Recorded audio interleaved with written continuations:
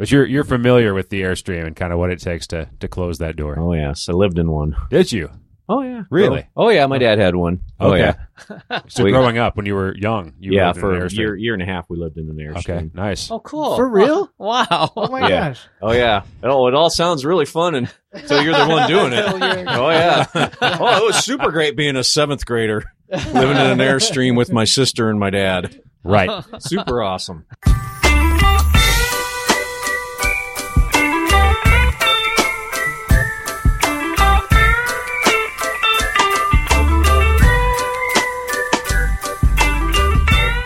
Hello, welcome to the Sprocket Podcast, where we simplify the good life. I'm Brock Dittis. Did you miss me? Yeah, I'm sure a lot of us did. And I realized we've had like almost a 3-week hiatus altogether. Not From just live not shows just on the your air? like 3-month hiatus, but How yeah, long was it? I think it's been 3 weeks. Oh, since I've been on? Oh, since you've been on, it's Yeah. been like I did say 3 months, Forever. but it's been like a year. Yeah, hasn't you it? know, time goes fast. That year seemed like 3 months. Yes. That's because we had such a good replacement for you. I thought you were going to say a good time without me. Well, Actually, I'm not even supposed to be here, right? I'm No. filling in for Guthrie, you're- who's filling in for me. Who's feeling bad today? Yeah. He's come down with the crud that everybody's getting. And to be fair, you also came down with the crud, and I came down with the crud. I've bounced back, but I think I am coming back down. Yeah. And so for our guests here, we're getting no closer than we are now. Right. Oh, you look, And I washed you my look hands terrible, before. everybody. Just to let you know, they look terrible. They've been really sick. Hey, who are you? Oh, hey, I'm Aaron Flores, and we're broadcasting from the People's Republic of Portland, nestled in the heart of Cascadia. We are the show that brings you somewhat irreverent conversations about the intricacies of thinking locally with a global perspective and enjoying the best that life has to offer along the way. Enjoying bicycling, trains, transit, adventures, life hacks, and today, multimodal commuting. How many modes? At least 2. Yeah. That qualifies as multi. Yes. Possibly more. We'll see. Who else is here with us? So today we have well, why don't you guys introduce? We have Norman and Brad here. Yeah. Go ahead and introduce yourself. I'm Norm Yonemer. I'm a general contractor, and I'm one of the few people that one of the best parts of my day is the commute. The best part? The best part. How is yes. that possible? Because Because if you work in contracting, you'd know. Yeah. That's right. Both of the guests here are working contracting. Yes. There we go. Yeah, and I never quit riding bikes. I'm going to be 65 in a few weeks, actually. Happy birthday. And I never did quit riding. And in the past, I've been accused of having a drunken driving ticket or gotten arrested for drunken driving because I rode my bike. And I says, well, no, that's not true. I just like to ride bikes. There we go. That's the common thing, right? Is yeah. that why are you riding your bike? Yeah. You must have had a DUI. You must turns have out done something wrong. you, Yes. sir, have not, but it's just the appearance because you commute a longer distance, right? Yes, I do. And the distance you commute from, there are more people who would assume that. Maybe. It's 37 miles, doorstep to doorstep. Bicycling is less common as a commuting method where you start your commute. Yeah, yes. That's why Well, the odd thing is the reason I know this gentleman, Brad, that's sitting next Hey, to me. Brad, you should probably introduce yourself. My name's Brad Sisson. I work for an electrical contractor in town here who's named after this state, so you'll have to figure that out on your own. I'm thinking about this one. I do project management and for electrical, but yeah, Norm and I have we have a couple of stories we'll share with you, but it's we both have long commutes and it's an awesome part of my day. It's the best part, as Norm says. So both you guys commute in from Woodlawn? No, Van Tucky. No, it's Woodland, and it's we both take exit 21, which means that it's 21 miles north of the I-5 bridge. Right. And we both live east of there. My home was like 4 miles east, and yours is about like 2.5. 1 mile. 1 mile? Wow. 1 Wow. mile off the freeway, yeah. Wow. Yeah, I really had it easy. Yeah, you had it Yeah, easy. yeah. Norm's the seasoned one here. Yeah, I know of Woodland, but I haven't been there for a while. I know of Woodland primarily because there used to be a restaurant called Brock's Oak Tree Restaurant. Oh, yeah. It's now just called the Oak Tree. And I it's still a casino. See it. Yes. It's a casino, yeah. So it's no longer a restaurant. Great menu. Yeah? No. Okay. No. I ate there when it was named after me, and it might was have been good okay. name. But I mean, Might have been. Yeah. potato salad mostly. I think is what I had. But yeah.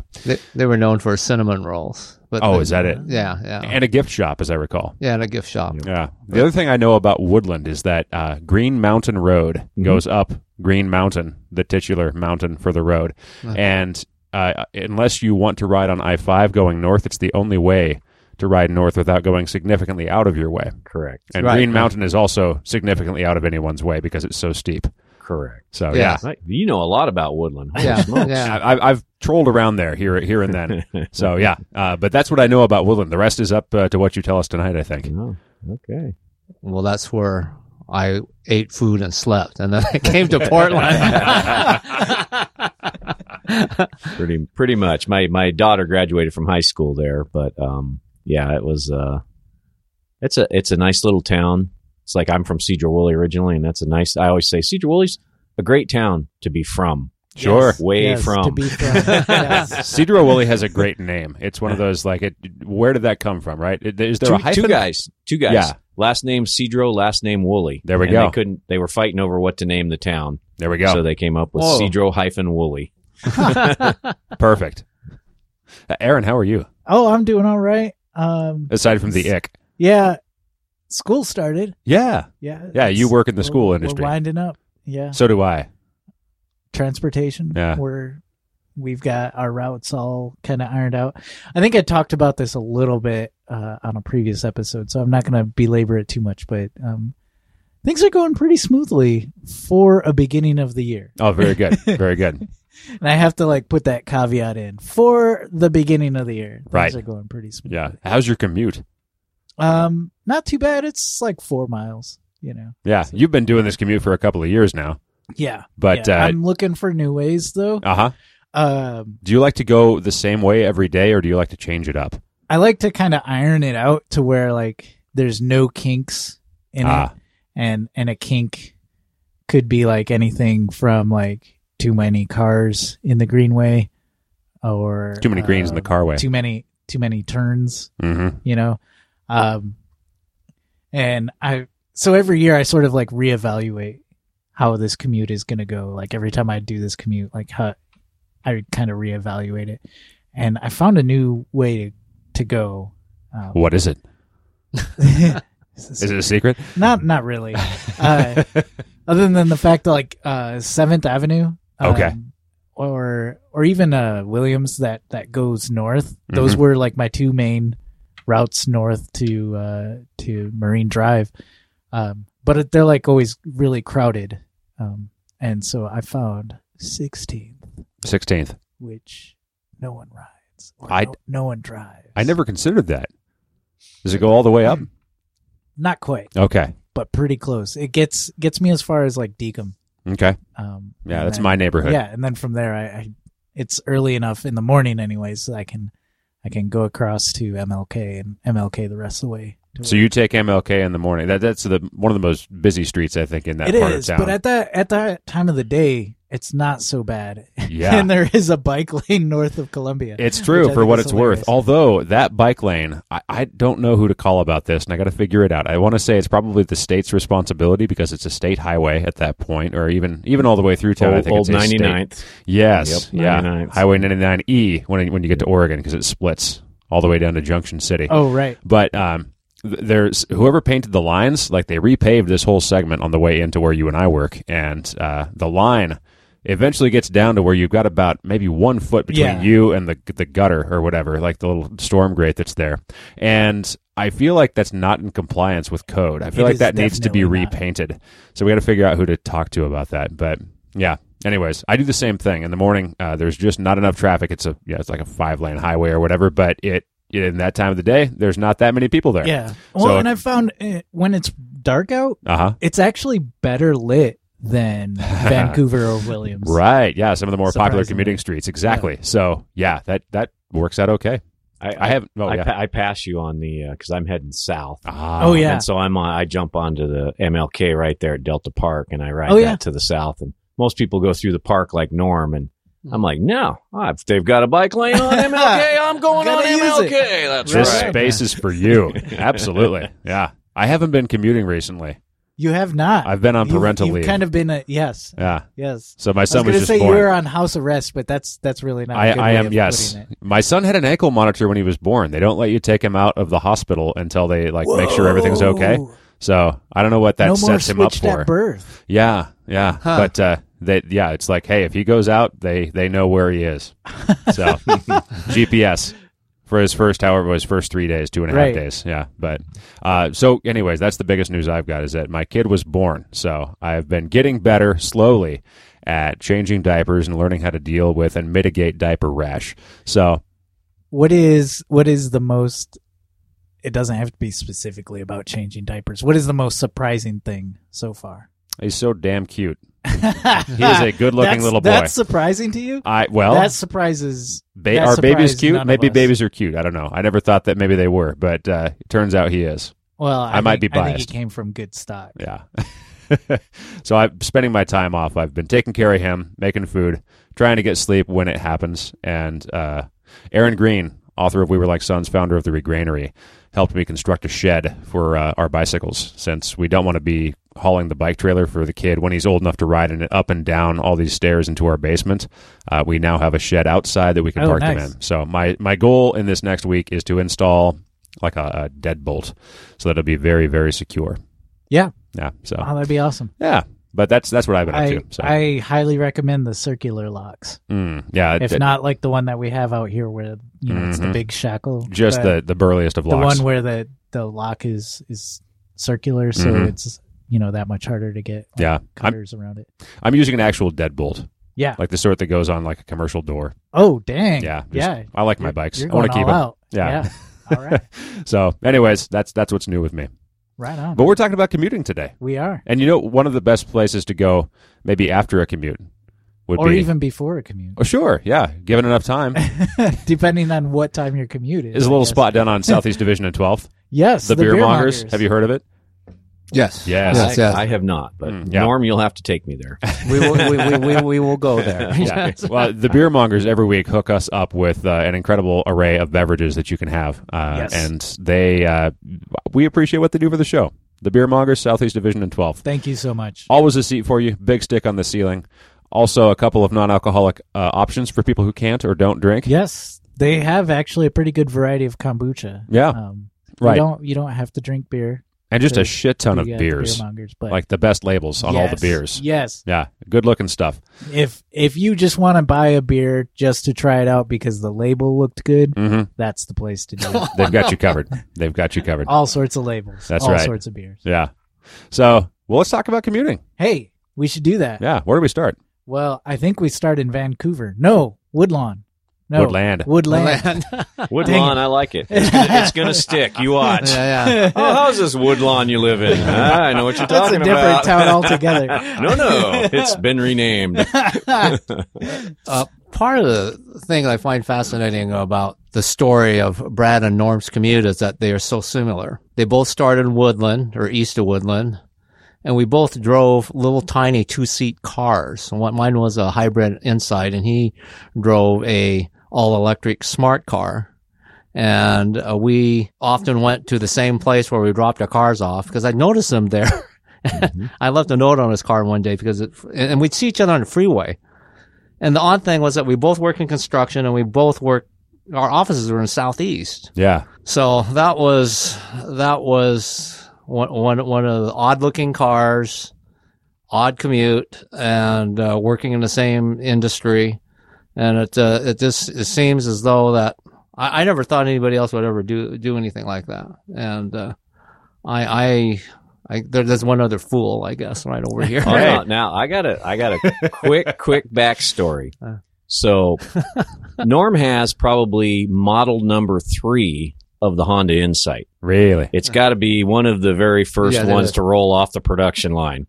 So I've always been interested in electric cars. Yeah. Never had tried it. Mm-hmm. And so before I moved, I didn't move to Woodland until 2012. Before I moved to Woodland, I was commuting, but I would see this Honda Insight on the highway, and I'd be like, "Oh my gosh, that's got to be the first Honda Insight," and I was just fascinated.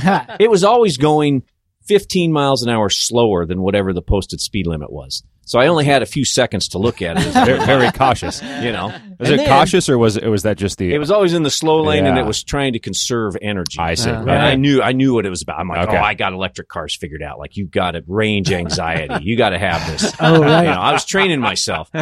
So then there was this other instance, and this is the two norms that I got to know. Was I would commute because I lived in Vancouver, and I would commute from Vancouver down here to Southeast. And I would go past this guy who had a folding bicycle. That's right. And it has the smallest little wheels, folds up to the size of a suitcase. And I was just like, my goodness. And then when you see the guy once, you're like, okay, this guy's out on a folding bicycle. It's like, you're not really commuting on that. You just, you had to get to the hotel or something. Right. This is your fun bike. As a couple of years go by, I run across this folding bicycle all the time. And I never really stopped and talked to the guy, but I'm like, wow, there's the folding bike guy. Right. I'm like, that's amazing. So I moved to Woodland, and I'm like, I'm getting an electric car. They advertise the smart car for $136 a month lease. And I'm like, all right, I got my smart car, and where do I put my bike? Well, I get a roof rack. So now I've got this smart car, and my range goes down to 50 miles an hour because I got this bicycle on the top of the roof rack. I go down the road, I'm taller than semis. Yeah, and the bicycle itself is longer than the car, isn't it? It was. It hung out over the front and everything. So I'm driving, and I see this Honda Insight come. I'm like, well, this guy lives in Woodland, or he lives somewhere near me. Well, then one day, I'm going and I see the folding bike guy, and I see him, and he pulls in to the place that I had my car parked, and there's this Honda Insight. And I'm like, oh my goodness. Yeah. The folding bike guy is the Honda Insight guy. They're the same It was like a Seinfeld moment. I was like, this is my older me. Who many people get to meet their older them? I'm like, oh my God. I started hugging him. I'm like, you got an electric car, you got a folding bike, and you make more sense than me. Why do I have this large bike with such a small car? Yes. Norm had figured it out. Yes. Norm had the folding bike and the electric car. I just had the electric car. So okay. I should mention something about that folding bike. Is that it also had this other advantage? Is that when I first got clients, it was always nice. And I wore like polo shirts and Dockers and stuff. But then after they get to know me, then I would ride my bike there and be the geeky looking Norm. I often use that folding bike on Macs and buses and stuff. I didn't have to worry if there was two bikes on the bike rack in front of the bus. I just fold it up, carry it on in. It was great. It was a little bit more fragile. You had to pay attention to things a lot more on it a lot, but it was worth it to me. I love that bike. I don't use it now, but I have a different commute. Things are different now, but boy, for the time, that was just great fun. Yeah. Smartest man at the table. Right there. I don't doubt it. Well, and here, let me just ask you a question, Norm, because I've got this memory of myself commuting to work back in like 2010 or something. And I remember someone who looks a lot like you bicycling up the I-205 path. Was that your commute at any point in time? Yes, it was. Okay. I had an office in Clackamas. Okay. And that was over 16 miles one way. So you and I waved to each other 10 years ago or something. Well, we most likely did because there's only about like 2 or 3 people that regularly commute, because I would see you on more than one occasion and be like, oh, there's that guy. And it was kind of an orange bike. He's making that commute. Yeah. That might have been a... that might have been a Fuji. That might have been a yellow and blue Fuji at the time. Okay. I can't remember. Or I could convince myself that that's right. Or it could have been a folder. I mean, there's a number of bikes. Sure. But yes, because I used to marvel about that wonderful bike path on East County, and I would just see like 0 bike tracks in the morning, or maybe 1 or 2. Very few commuters. Yeah, but it's my wife does that route now. Okay. And it's way up. Yeah. So we should feel good about that. Absolutely, yeah. So skip forward maybe 6 or 7 years. I was bicycling, and stop me if I'm giving away all your commuting secrets, because I don't want to give more information away than you want to know. But I was riding on Vancouver Avenue, heading away from work back to kind of that. I switched up my commute, and I decided to go home using Vancouver. It's kind of the one that I use most often these days. And I look over and I see you going northbound.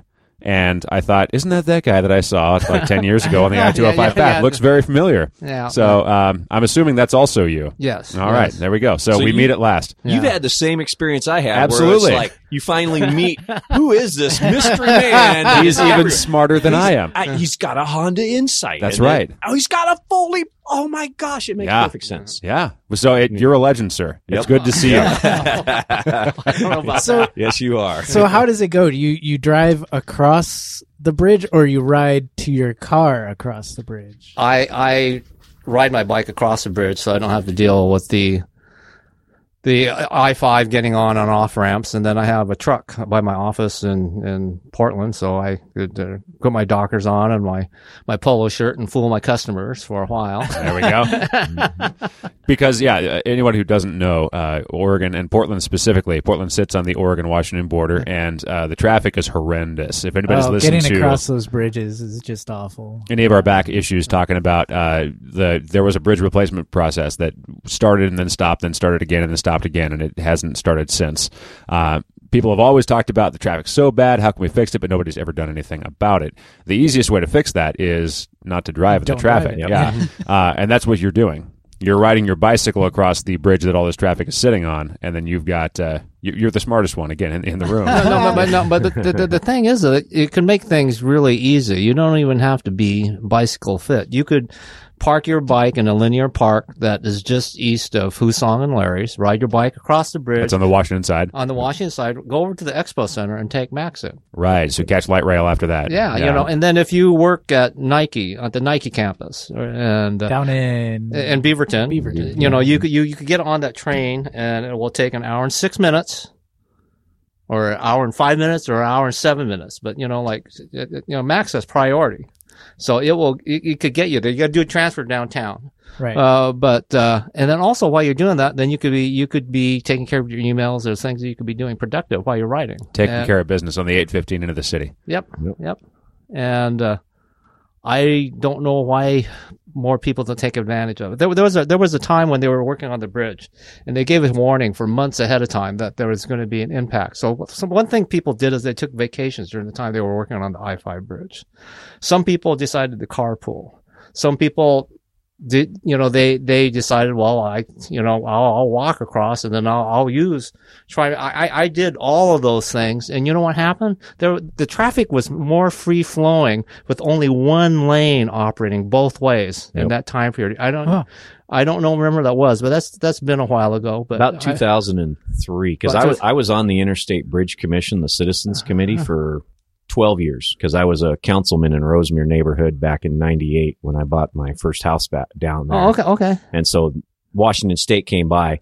So when they were voting down the bridge and I was riding my bike, the protesters who didn't want a bridge replacement, they'd be standing on the side, they'd have their signs. And then I would come to bike across and they would be like, oh, bicyclist coming, bicyclist. And they would all have to juck inside the girders. Oh yeah, so I that could little pass tuck. them, And I'm like, I'm going by and and I'd been removed from the Interstate Bridge Commission at that point by the WashDOT, because I, had complaints that we were heading in the wrong direction. But I'm like, are you people actually paying attention to what's going on here? You can't even, two people cannot even pass on this bridge. Yeah, it was built in 1919. It has outlived its usefulness. Let's replace it. The sidewalk is very, very narrow. Oh, and I mean, that whole, the bridge thing though, but when that happened in 2003, I think they had to replace the wheel up top because it was right, cracked. exactly. Yep. Yeah, it went down to one lane. It was some of the best commuting there was in Washington, Oregon. Incredible. Because people used alternates, express buses. They use alternate means of getting across that bridge. Mm-hmm. There's something that, we're going to probably be chasing this Columbia River crossing thing. Now, the people in Clark County are interested in reviving it now. But, there's something that we could do immediately. And a lot of the groundwork's already been done. they've done all the geological studies, and they know where the pilings need to go down and the footings for the new bridge. Well, what you could do is just put those footings down for the eventual car bridge. And then you could just put a causeway across there, which was inexpensive, a causeway with a turnstile gate for the navigation, and just run buses and bicycles and foot traffic across there. And if you could pick up X amount of, let's say you pick up 10%. That's going to relieve the traffic on the other bridge. And then you're saying, wow, okay, we're gonna build the new bridge. We have the money now. Then the pilings are there. You're just using it temporarily with this little causeway with the max just getting across the bridge. And you could look at these numbers and you could say, well, there's an example about down the 26 corridor from Hillsborough, the amount of people we moved down that corridor on max. And you could say, we could do this on the bridge. And we could afford to do this right now. Yeah, but Norm, you're saying that we would build a bridge that only transit and bicyclists could use? Yep. Who would do such a thing? Well, I think City of Portland did, as I recall. You're right. No, that's the thing, is that the Tillicum Bridge has been an incredible boon to transit and moving people around into and out of downtown Portland. I think the only thing that keeps this from happening is that it involves multiple states, multiple cities, and multiple voting populations. So there's another good example that's in Vancouver, BC. Too. Yes, it's a beautiful bridge up there. It's for transit. Absolutely, I'm 100% with you. But no, that's but as you said, there's too many fingers in the pie, and people can't get their act together. So how do we move all those cans? How do we move all those cans? That's the thing. Yep. Well, then I guess you could have mass transit and can return in Vancouver for Oregon. Interstate aluminum recycling. That would save the bridge right there. A can deposit return in Vancouver. How strong is aluminum? Can we smelt those down and build a bridge out of those?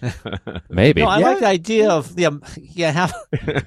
Well, you've been stuck behind the guys. I know. I've been stuck behind the guys. It's like, Oregon should just put a bottle deposit in Washington. Right. Right there. That would solve 10% of the bridge traffic, foot traffic right there. We could put it right in front of those nice new condos they're building on the waterfront down there, too. Yeah, that's true. Be great. The waterfront area in that part of Washington State is changing a lot. They've kind of redeveloped it. It used to be kind of unused industrial, and now it's becoming kind of like sexy brewery land. So it'd be interesting to see how that kind of shapes up. Are they done with that yet, or is it still kind of under construction? It's under construction right now, and they're probably thinking about having grounds opening at the end of this month, I think. Okay. I drove by it yesterday because most of my customers are those old industrial places that you guys are talking about. So Great Western, one of the malting companies over there that makes all the malting for all the local breweries. I was driving, and so I went by that way to look at how the progress was, and it's pretty close. I'd say it's a month or two away before they'll be.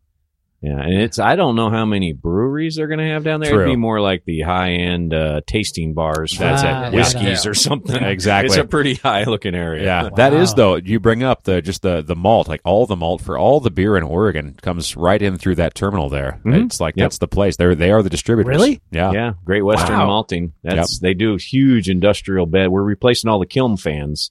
Hopefully be done in time to get the malt ready. But there we go. Yeah. Otherwise, there will be a beer crisis. There will be a beer crisis. Yes. Wow. The taste will change. The new popular style will involve something that's very light on malt. Yeah. Yeah. Well, let's get into what caused you guys to set up this commuting, because I'm behind bike commuting, and in a way it's like speaking to the choir, but also I don't know if I would be able to bring myself to bike that far for work. So I always start that conversation with people at work, and I say, you don't have to bike the whole way. Oh, well, I live in Clackamas, or I live in Beaverton. And I'm like, you can drive part way and then bicycle the rest of the way to work, and then bicycle from work back to where you dropped off. But so my commute started in 2005 from Vancouver in my house. I had a house in Hazeldale area, and it really just kind of started with, I wonder if I could do this. I wonder if I could bike 15 miles to work and then bike back. And I was like, I don't know. I don't know if I could do it. And I kind of challenged myself to be like, mister, you've gotten up to over 200 pounds and you need to be doing it. And so one morning I got up and I had my bike and I put my shoes on and I put all my stuff and I had a backpack and I was like, okay, I'm going to try and do it. And I did it. And then once I did it that first time, it was like, wow, it is possible to do it. I mean, that's all it took was literally just the first step of outside my door and being like, I think I can do this. Just proving to yourself that it could be done. I was like, I could do this. I could bike to work. And I had sat in traffic since 1993, living in Vancouver. I moved to Vancouver in 93 from Cedar Woolley, God's country. And indeed, it Great was place like to be from, I hear. Yeah, way from. I mean, having been 12, 13 years of commuting across the bridge, and I was I was a service electrician, so I had a service van, and I had to be, I had customers and stuff, but I'd been in the office for several years, and now like my uncle, he tells me, he's like, Brad, your commute is so complicated. It involves 2 cars, 1 bridge, and a bicycle. Because I have to have a car at work, like Norm said, because I have to go to my job sites. So I have an electric car at work that I leave plugged in, and I have a car that I take that I drive from Woodland down to Vancouver. Oh, okay. Then I get my bike off the back, then I bike to work, then I jump in my work car, and then I go to my jobs, or I stay at the office, and then I bike back, and I'll do that tonight, jump in my car, and drive up to Woodland. So, and cross a bridge. There we go. But that was kind of mine, just seeing if I could do it, just like, I think I can bike to work. It's interesting to see how that is kind of a motivator for some of us. And I think if you are kind of like, if you have an engineer's mind, if you're someone who likes to think about like exactly how things work, it's just the thought experiment of, can this be done? And if it can be done, would it be cool? Would it be fun to do this? Would it be fun to do it again and again? So yeah, that was kind of how it started for me too. Just like this seems like it could be possible. I don't know if it is. Let's find out. Well, my story is a little bit different. Well, it's actually quite a bit different. I never quit riding, and my connection to bicycling is my brain doesn't work quite right sometimes, and bicycling is a meditation for me. It's something that puts me in the moment, and it lets me work through things in an orderly fashion. I've done it so long. It is truly a meditation. It's something that's very, very important to my operation. I tend to be OCD, and which is in my line of work. It's a plus, but you have to be able to manage it.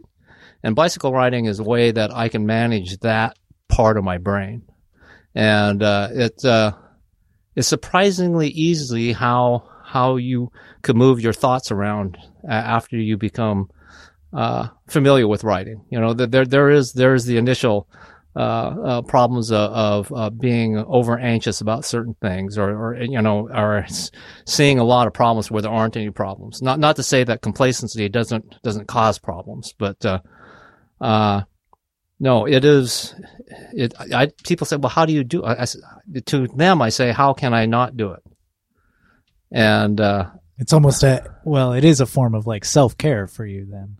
It absolutely is. Yeah. It absolutely is. And also, it's not only that, but it allows me to go to places in the whole process of running my life that I don't know how else I would manage it. I could bring myself to focus and compartmentalize and manage things in a very familiar landscape. And a lot of the base of that landscape is the rhythm of the writing, right, and being in the moment and processing the thoughts and the thoughts of the day, or sometimes I just work on focusing on my breathing, but it is a mental health thing for me. Right on.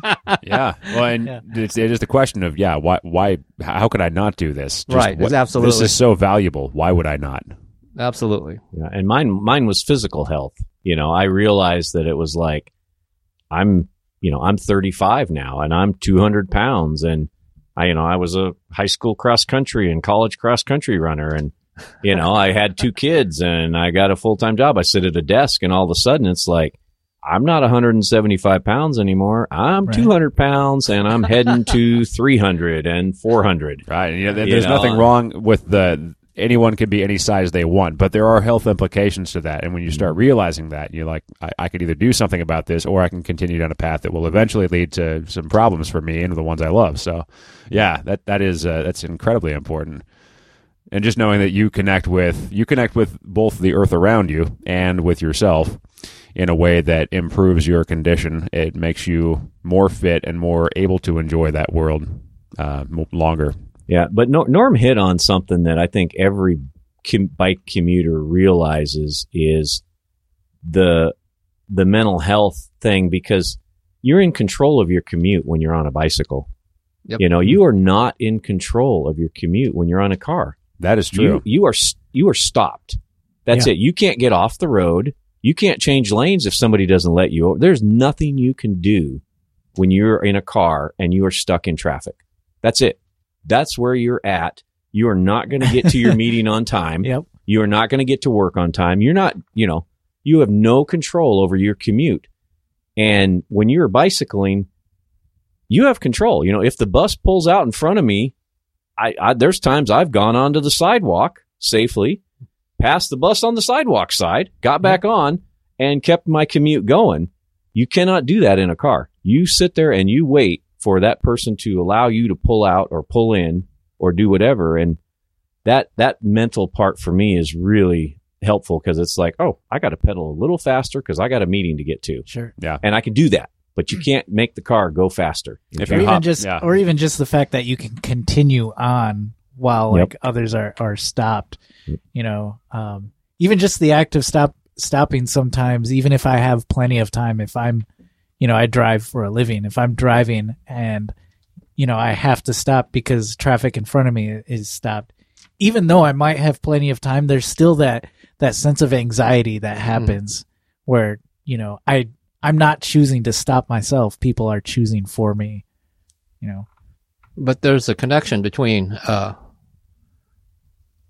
the scenery moving by, moving your body with your body.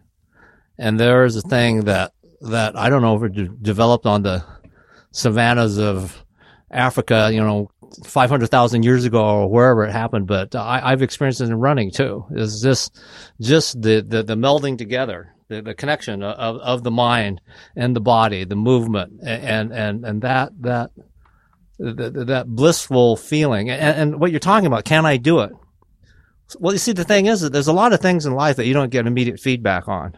If you commute and you get to where you're going, you've won. Right? Right. Yes, you can.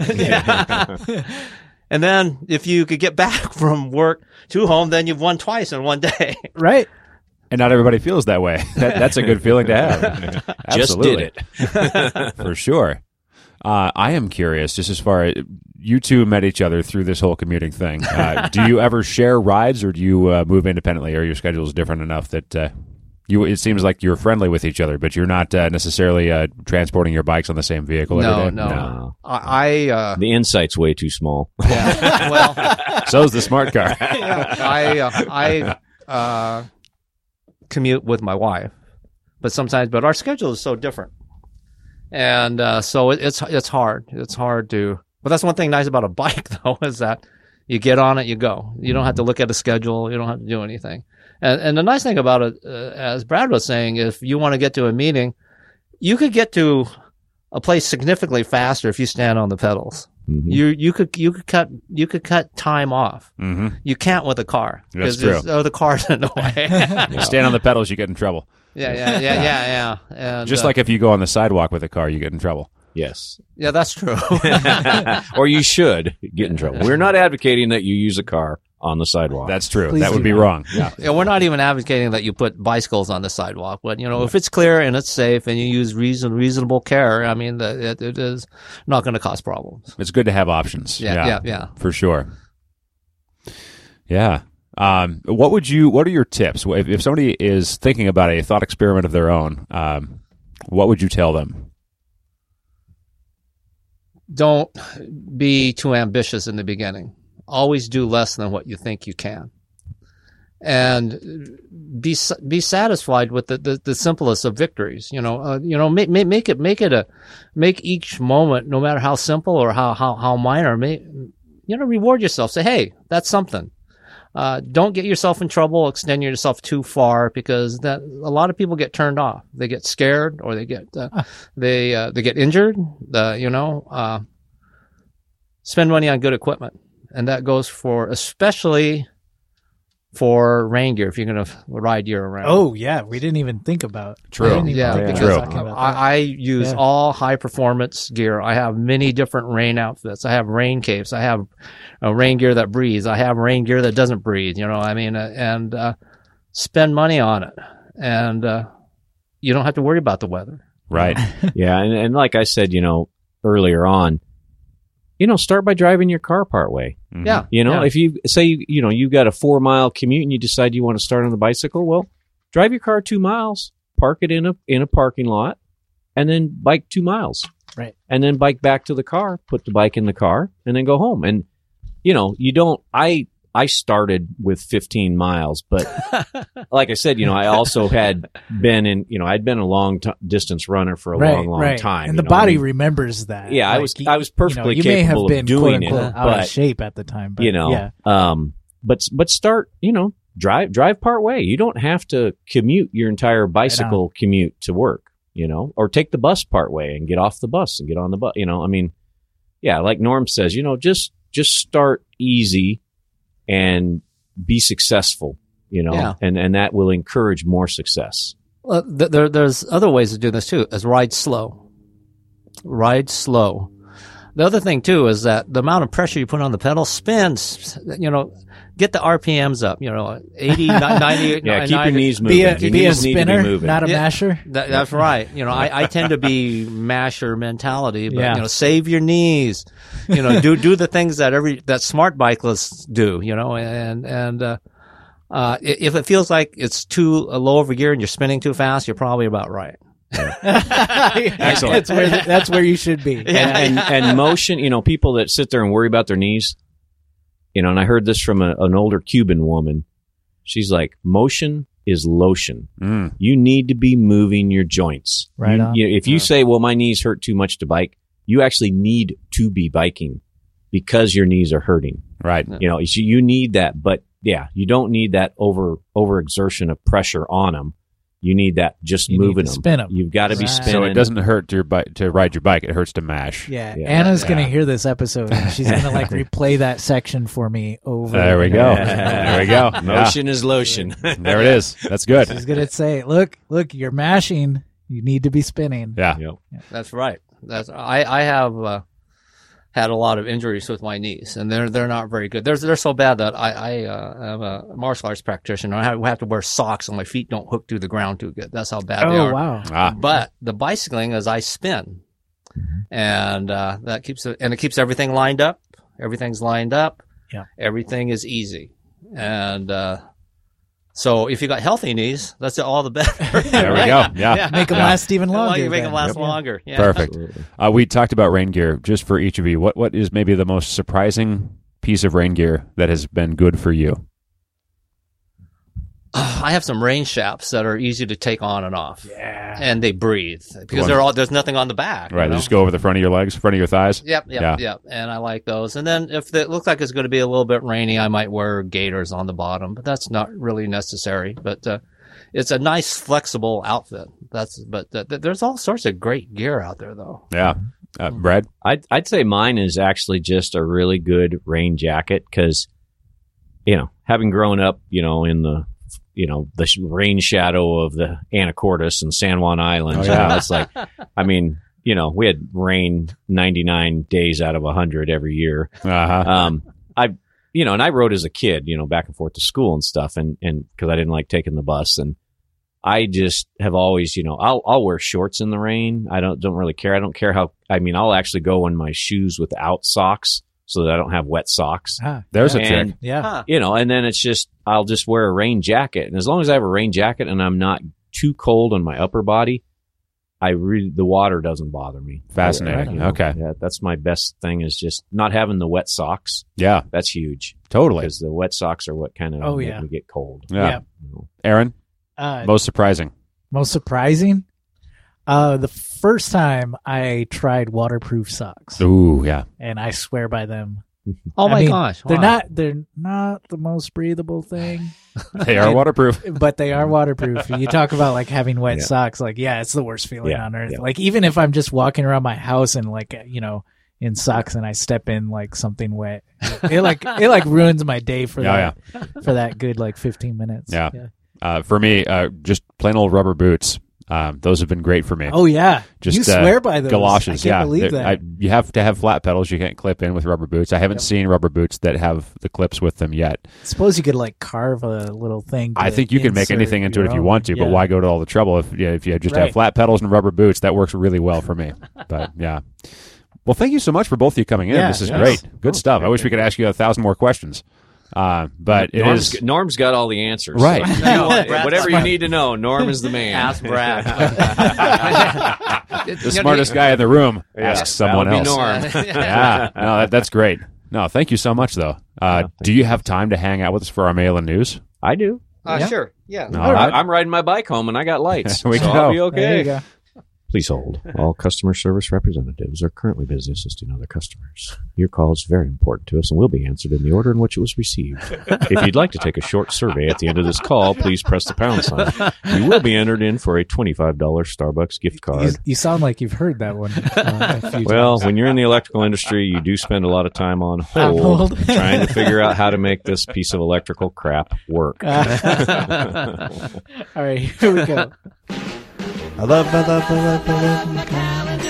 Don't ever use that.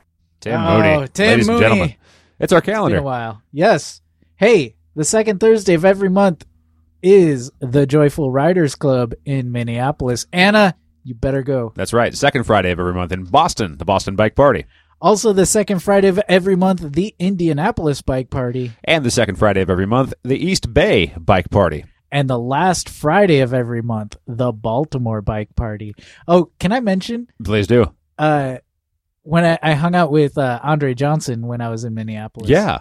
The guy quizzed me on Is that his right? calendar. Yeah. Which one is which? I mentioned I think I mentioned the Baltimore Bike Party, and he's like, "So when is that?" Yeah. And I Well, totally flubbed it. Did he ask you about every second Sunday of every month in PDX, the Corvidae Bike Ride? No, because that's the only one I probably could do. September 20th, the Street Books Fall Celebration. That's right here in Portland. A taco bar by Los Gorditos. Decidedly the best taco purveyor here in Portland, Yes. I think. Yes. I mean, fight me about it. I don't care. No, kudos to that. I've Oh, been yeah. there. Good place. Yeah. Yes. And Street Books is great, too. These are one-time events. September 22nd, so close now, the Lowell Kinetic Sculpture That's Race. coming up. Yeah. Anyone in Lowell, please call in. You want to hear about it? We had a back last winter, interview with the folks put that together. Yeah. So it's a good show. September 29th, Wheels on Fire 100 in Tucumcari, New Mexico. On fire. September 29th, the DRT, the Disaster Relief Trials in Arlington. In More Arlington. info coming yes. And actually, it looks like I didn't actually put that in our headlines. I'll have to Okay. look it up real quick. In that case, more info coming later. coming later. We'll post it on our Facebook, maybe. Yes. And Go ahead. November 9th and 10th, the Portland Podcast Festival. No guarantees if we will be featured this year or not. We haven't heard anything about that, but it's happening and it's a great event, so we totally recommend it. Go to the site. Vote for us. That's right. We've also got a list of the upcoming Filled by Bike tour dates in other cities Here besides they come. Portland. Yes. Snoqualmie, Washington, August 24th and 25th. Eugene, Oregon, August 31st. That Chicago, Illinois. Oh, yeah, those already happened. So did Chicago. It's been a while since we've done our calendar. It's been a while. Hood. Really? You had to do that. Hood River, Oregon, October 30th. Akron, Ohio, November 4th. Arcata, California, November 15th. Bendigo, Australia, November 30th. Phoenix, Arizona, November 30th. And Boise, Idaho, January 18th. Hey, let's look at some headlines. How about some headlines? Anybody that wants to sponsor me to go to Australia, that'd Absolutely. be great. Oh, yeah. Send a check in, a.k.a. care of Brad. There we go. Perfect.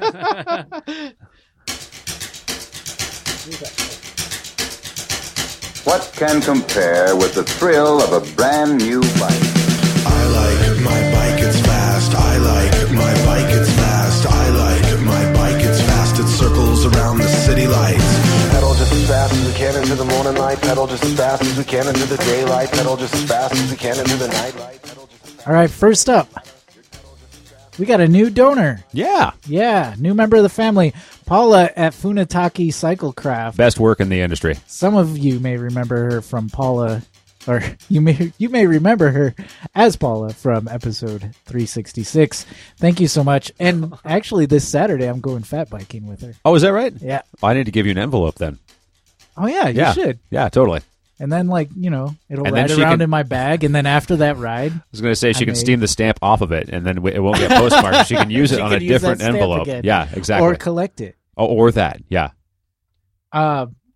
Next up, from Bike Arlington, what to expect from Arlington's first ever disaster relief trials. Well, I forgot to copy any copy in there, so Well, go what to to expect, yeah. bikearlington.com. What to and expect figure is it an out. amazing event where people attempt to move things around the town in a mock. What would you call it? It's practice for what happens if Yes. shit hits the fan. Yeah. Yeah, if the entire grid goes down and suddenly you have to get stuff around without the use of cars, which, as we've talked about, are incredibly convenient. But in a disaster, all the cars are broken. There's no gas. All the roads are broken. You might need a fat bike to carry water and supplies and medical things. Or a cargo bike. Yeah, or exactly. even just your standard, regular, Yeah. Or a Circle fat bike. cargo bike. or a fat. So are you Yeah. saying we want to be in Arlington, Oregon when the shit hits the fan? Which Arlington is it? Yeah, that's a good question. We're I gonna- just assumed it was Arlington. Go to Texas. bikearlington.com. Go to bikearlington.com Yeah. and figure it out. That's what to expect.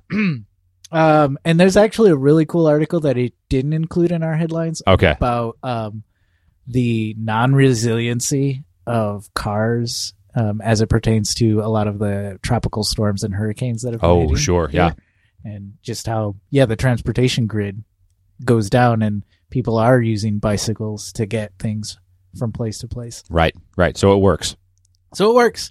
Hey, from bikeportland.org, police deploy canine air support units to chase down a bike thief. Did What? you read this? I did not. Oh no. my gosh, this Cool. This is like I They hope they did got some- him. they My did bike something was about it? stolen. I have so many mixed feelings about this. Yeah. Well, Because- please share. Okay, so here's I just took a clip from the very end. Yes.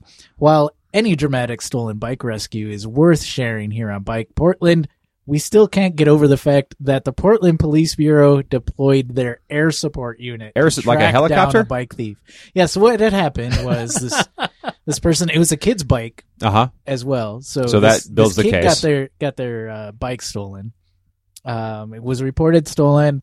Cops came, took a statement, and somehow tracked the bike to a TriMet bus. Okay. It was found mounted on the It was on the of this front. TriMet Okay. bus. And so the cops stopped the bus, confirmed that the guy was on there. They went to confront the guy. The guy somehow escaped. Bailed through the Yeah, back door I don't know. without thanking the driver like a jackass. Or pain. Yep. And left the bike, so the bike's recovered, but the guy's gone, and so over this chase, this foot chase turns into the dog sniffing turns into Yeah. here comes the helicopter. Wow. Surveying, and I got to think so at what point are the man hours and the equipment, Right. is it worth it? Is part of me is Let's ask it. How many bikes have you had stolen? I Because have I had think one. the Portland I have police had one should stolen. not spare any expense to find my stolen bike, which, Right. by the way, was taken 3 weeks ago out front of Oh. World Trade Oh, Tower really? 2. Oh, that's Yes. Bastards. Oh. Yeah, The worst. The one I took to Montana 3 times. Oh. I've ridden that bike to Kalispell, Oh, that is Montana. the worst. man. Oh, Okay, no, man. that one they should definitely use the air support know. for. Right. And so that's the thing. It's like I don't agree But- with the sticker that says death to bike thieves because I think that's a little extreme. But I don't. I agree. severe beatings to bike thieves. Absolutely. I agree with it in the sense of bike thief as a title. Death to bike thieves as in it is no longer a thing. It is yes. no longer Oh, viable I to see. be a bike thief. Death to the concept of bike Yes, thievery. yes. Okay, that makes more sense. I see. Okay. But yeah, I don't know. I have some mixed feelings about. Sure. Oh, you about mean you're a policing taxpayer too? right? Yeah. Well, we're happy for the person that got their bike back. But yes, this is good news. It's good that this person got their Yeah. bike back. Hey, let's move on from iloveroadcycling.com. I sure do. This is a really this is very lighthearted. Yes. This solves a problem I didn't know I had. Uh-huh. It's a brand new Infinity seat. The seat that lasts forever. Experience pain-free bike rides today. This company came out with what they're touting the revolutionary Infinity seat design, which relieves 100% of the pressure on your sit bones and pubic bones, and making this saddle like no other. All points of contact are with areas of your anatomy that, quote, provide their own padding. Speak for yourself. Which that actually kind of goes contrary to what I know about bike saddles, in that you want to be on your sit bones. You don't want that much padding, right? Yeah. The way this saddle is designed, it's kind of like, there are the saddles that have the cutout in the middle of the saddle, which yours has, right? Yes. Yes. But, which I love. So make that even bigger. To the point where it's like there's all almost no, it's all cut out. All you have is the frame of the saddle. Yeah. Oh, you got a picture of it here. There's I a think we picture. call that a toilet seat. Yes. No, I mean it would cause honestly it would serve two purposes. One, if you're camping in the woods and you don't want to just squat over a hole, you could sit on the Infinity Get seat. your seat out there. And I'm not saying you should take a dump on the Infinity seat. I'm not saying it's a bad product. I'm just saying that it could be done through it. I don't know if it's a bad product. I don't know if it's a good product. We haven't tried it, yeah. I mean, Yes. if anybody out there listening has connections, we'll try one. Or if the company wants to send us some trial. Yeah, pieces, I would we'll go totally ahead and- try it and yep. review it. I will attempt to take a dump while camping using the Infinity saddle. Wow. Oh, now they're definitely not going to send us one. No, he has a young child. Come on. That's right, yeah. You really have to, you have to multitask. You have to be able to do multiple things at once. We're training the kid too. We are, yeah. And imagine the World Naked Bike Ride, when it really matters that you there you remove go. all those pressure points. That's the time in which the Infinity saddle. I think they found their market in Portland. There you, We may not have a market exactly tied down for this saddle yet, but what we do have, we got mail. Hey, we got mail. Best segue ever. hey, we got a text from Isaac. Isaac is one of our newer listeners, but listening to a lot, and he says, "Hello, Hello, Sprocket family. Wanted to comment on episode 310. I loved Maria Scher's strategy to plan for the Steens Mazama 1000, where she created essentially a diary with details that she had planned out. smart." I hadn't considered to put that in format before. I enjoy the planning and logistics, especially of activities that I'm excited about. Of course, things will change, and accepting the constant change is important. I think having a plan is very beneficial, even if the plan is not to have a plan. Yes, Thanks for another great episode. Well, thanks for another great comment. that's right. Yeah, Thanks I for like listening. my plans for bicycle tours back in 2014. My plan was not to know exactly how long it would take to get there and back again, Yeah. and that's what I wanted out of the experience. and you did it. Absolutely.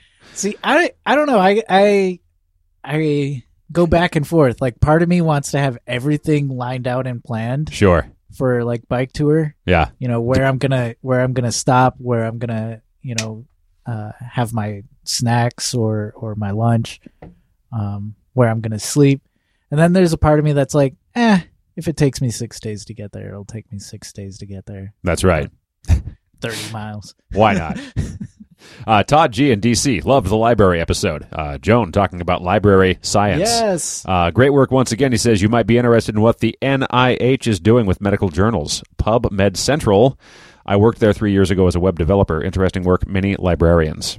Lots of them. Yes. Yeah. Says- Yeah. Also, Guthrie would love, thank you for being late, an optimist guide in the age of accelerations. Yes, Guthrie would love that. I would hate that. Thank you for being late. Yes. It's good to slow down, but that has a lot to do with really the plan and whether or not you're planning to plan or planning not to plan. But if you say you're going to be there at a certain time, you Yes. must be there at that time. Don't change the plan. Yes. Can we wait for my friend? He's getting beer. No. He'll be here in 10 minutes. No. Okay. Every group ride ever. Hey, so I went to Minneapolis. And Yes, you did. I posted like just one picture maybe, but asking for like some suggestions. And everyone came through. And a lot of people came through, and I kind of brought out some of the better ones. Not that anyone else's was all that not as good, but this one was good. Here's some more really interesting ones. Yeah. So Daniel P says, if you don't pedal out to Medina Ballroom and Entertainment Center, you're just plain podcasting wrong. Is that Funky Cold, Medina? I don't know. I guess I'm podcasting wrong because I did not go there. Well, you're going to have another chance at some point, right? Oh, yeah, definitely. Are you going to move there? Dun, dun, dun, dun. I'm just going to let that. All right. Let's move on. That fell on an open mic. I've got a running bet with a coworker. Uh-huh. He says it's $10. I say it's $100. I'm not planning on moving. Okay, so you get $100 if you don't move there? Yes. Okay. Yes. All right. We never Sounds like a good deal. We never defined a timeline though. Okay. So I got you. He might win in the end. John in Goldendale also recommends if you are on bicycles, it might be out of the question. A 70-mile round trip, but almost entirely on dedicated bike trails. But Minnesota's largest candy store is a unique tourist This site. is right up my alley. Also, they do not accept credit cards. Bring cash. Yes. But 70 miles to candy. Absolutely, to the right? largest candy store in Minnesota. Jordan, Minnesota. I'm there. And then lastly, Susie Knutson recommends swing by One-on-One Bicycle Studio and Angry Catfish Bicycle Shop and Coffee Bar. And I was like right outside of Angry Catfish. And then realized we were out of time and I had to get to the airport. So it goes. And One-on-One Bicycle Studio, that was Gino from that podcast. Oh, yeah. He runs that. From, what was that? I can't remember. Pedal Hub. That's it. Yeah, yes. yeah. That was a good show. Yes. It was so good I couldn't remember its name. But no, it was that was a good show while it lasted. I heard that there are plans to reboot that show, and at some point it might happen. But Gene, I feel like you and Gene should have a grump off. Oh yes, because I feel like you and he are kind of the same, like lovable curmudgeon type. We did go to crap. Now I can't remember the name of the bike shop, but it was essentially Clever Cycles clone. Oh really? It was unforgettable. Okay, yeah, absolutely. The experience was amazing. Yes, perennial cycles. Perennial cycles. Yes. They come back again. It was and amazing. Again. Yeah, and yes, exactly. They had a great light display. Oh, great! Of all their like dynamo lights. Yeah, and whoever rigged it up rigged their front dynamo with a gear. So you could actually turn the pedals. That's cool. And then you can try it out. Lights. Yeah, and see how all the lights work. I love it. Anna was like talking with them for like an hour and a half, but there's a coffee shop next to them, so I got to sit down and relax and have coffee. Yeah. She nerded out on cargo bikes. Let's go. Wait, you didn't nerd out on cargo bikes? I mean, a little bit. But I mean, it was between that and coffee. Well, and I was definitely out of my element. Okay, I see. Yeah. Just that was the deep end of the pool. Yes, very much. Yeah, cargo bikes, yes. I gotcha. The deep end of the pool. We didn't ask, do either of you have anything that you'd like to share where you are online? People could see your stuff, look at your pictures, what have you? Anything that you, or would you prefer to remain anonymous or what have you? I'm on Strava. Oh, there we go. Yeah, so I track all my rides probably since 2014 on Perfect. Strava. So people can follow you. I don't have very many followers. Okay. We have an unofficial Strava channel. We do. What do we call it? We do. The Sprocket Podcast. Sebastian set that up for us. Yes. Yeah. Thank you, Sebastian. Yeah. No, I'm part of the Portland Commuters on Strava. We have a Portland Commuter site. Oh, perfect. Nice. But yeah, no, that's about the only social media that I do. So. There we go. Easy. Great. We should mention, though, Norm, that you are a part of Bikes for Humanity. That's right. And in fact, like the last Sunday Parkways will have a presence there this Sunday. Stop on by. We could pump up your tire if you don't have enough air. But just stop by and say hi, and then we could tell you a bit more about our story. Our mission is to teach people about how to work on bikes and how to get bikes to people that can't afford them. And also, like myself, I'm a volunteer there.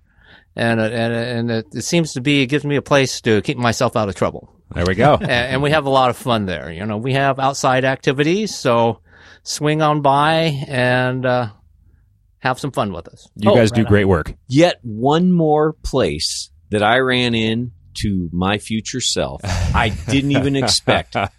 I went after work one day down to the, I love blues music. I went down to the Waterfront Blues Festival. Yeah. I ride my bicycle across the bridge. I go to check it into the bicycle area where you can check it in safely. Uh-huh. And who do you suppose is handing me a ticket but Norm? Norm is the valet. Norm is like the bike guard. Perfect. And I was just like, I feel so safe. And we just laughed and we joked because I was like, I had no idea this facet of the Insight owner, the folding bike guy, Yes. the commuter from Vancouver, from Woodland that lives next to me. You know, I was just like, and you're at the Blues Festival. You don't need to look him up on the internet. He's everywhere. He's everywhere. Yeah. He's been on the 205 bridge. He's been on the I-5 bridge. And as far as that blues festival, we're always looking for volunteers to help with the bike corrals down there. Perfect. Yeah, and you're welcome to take in the shows too. Yeah. If you help us out. So that's part of your reward. The best way to get in. Yeah. Cool. Well, hey, this has been a good show. Let's wrap it up, shall we? Sure. Let's put this baby to bed. Haven't heard that one in a long time. Yeah. Welcome back. Now I know how to put a baby to bed. That's literal for you. All right. No, really, I have to go home and put my baby to bed. All right, here we go. The Sprocket Podcast is produced at Stream PDX Community Audio Studio thanks to the generous support of Open Signal. Our website is thesprocketpodcast.com. Call or text to 503-847-9774. I skipped a line. Email thesprocketpodcast@gmail.com. Twitter and Instagram, Sprocket Podcast. Thanks to Ryan J. Layden for our theme music. Hertbird for our headline sounder. Marcus Norman for graphic design. And thanks to sustaining donors Logan Smith, Shadowfoot, Katrina Mellengard, Wayne Norman, Ethan Georgie, Eric Iverson, Cameron Lean, Richard Wazinski, Tim Mooney, Glenn Kubish, Matt Kelly, Eric Weiss, Todd Parker, Dan Gebhardt, who's a time traveler, Dave Knows, Chris Smith, Caleb Jenkinson, JP Cooley, Peanut Butter Jar Matt, Marco Lowe, Rich Otterstrom, Andrew in Colorado, Drew the Welder, Anna, you'll be home soon. Yep. Andre Johnson, thanks again for all you did. King of Division, Richard G. Guthrie Straw, Feel Better, Aaron Green, author of We Were Like Sons and founder of the Regranary and a great shed builder. Campsite, Mac Nurse David, Nathan Polton, Chris Rawson, Rory in Michigan, Michael Flournoy, Jeremy Kitchen, David Belay, Tim Coleman, Harry Hugel, EJ Finneran, Brad Hipwell, Thomas Gato, Keith Hutchinson, Ranger Tom, Joyce Wilson, Ryan Tam, Derek Wagner, Jason Oftenberg, Microcosm Publishing, David Moore, Todd Grossbeck, Chris Barron, and Chris Barron, Sean Baird, Simon, Gregory Braithwaite, Ryan Morrow, Jimmy Diesel, Dude Luna, Matthew Rooks, Marshall, and Paula at Funataki Cyclecraft. Thank you all so much. and all of our former donors who helped us get this far, Now brush your teeth. and go to bed.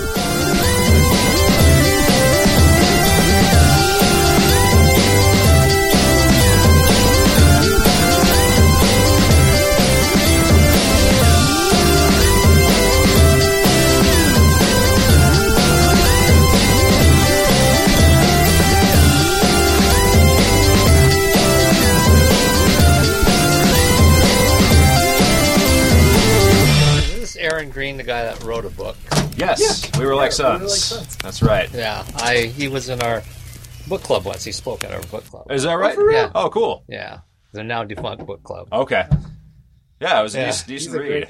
Yeah, totally. And a great shed builder. And yet my proof that Norm has been Is everywhere. everywhere. You cannot live in Portland and not have known Norm. Well, this has been fun. This has been fun. It is a great honor to meet you and talk to you in person. This is It's an honor it's to been meet so you in long. person. Yeah. I wouldn't expect you to remember me, but do you recall me from the world? Yeah, you were the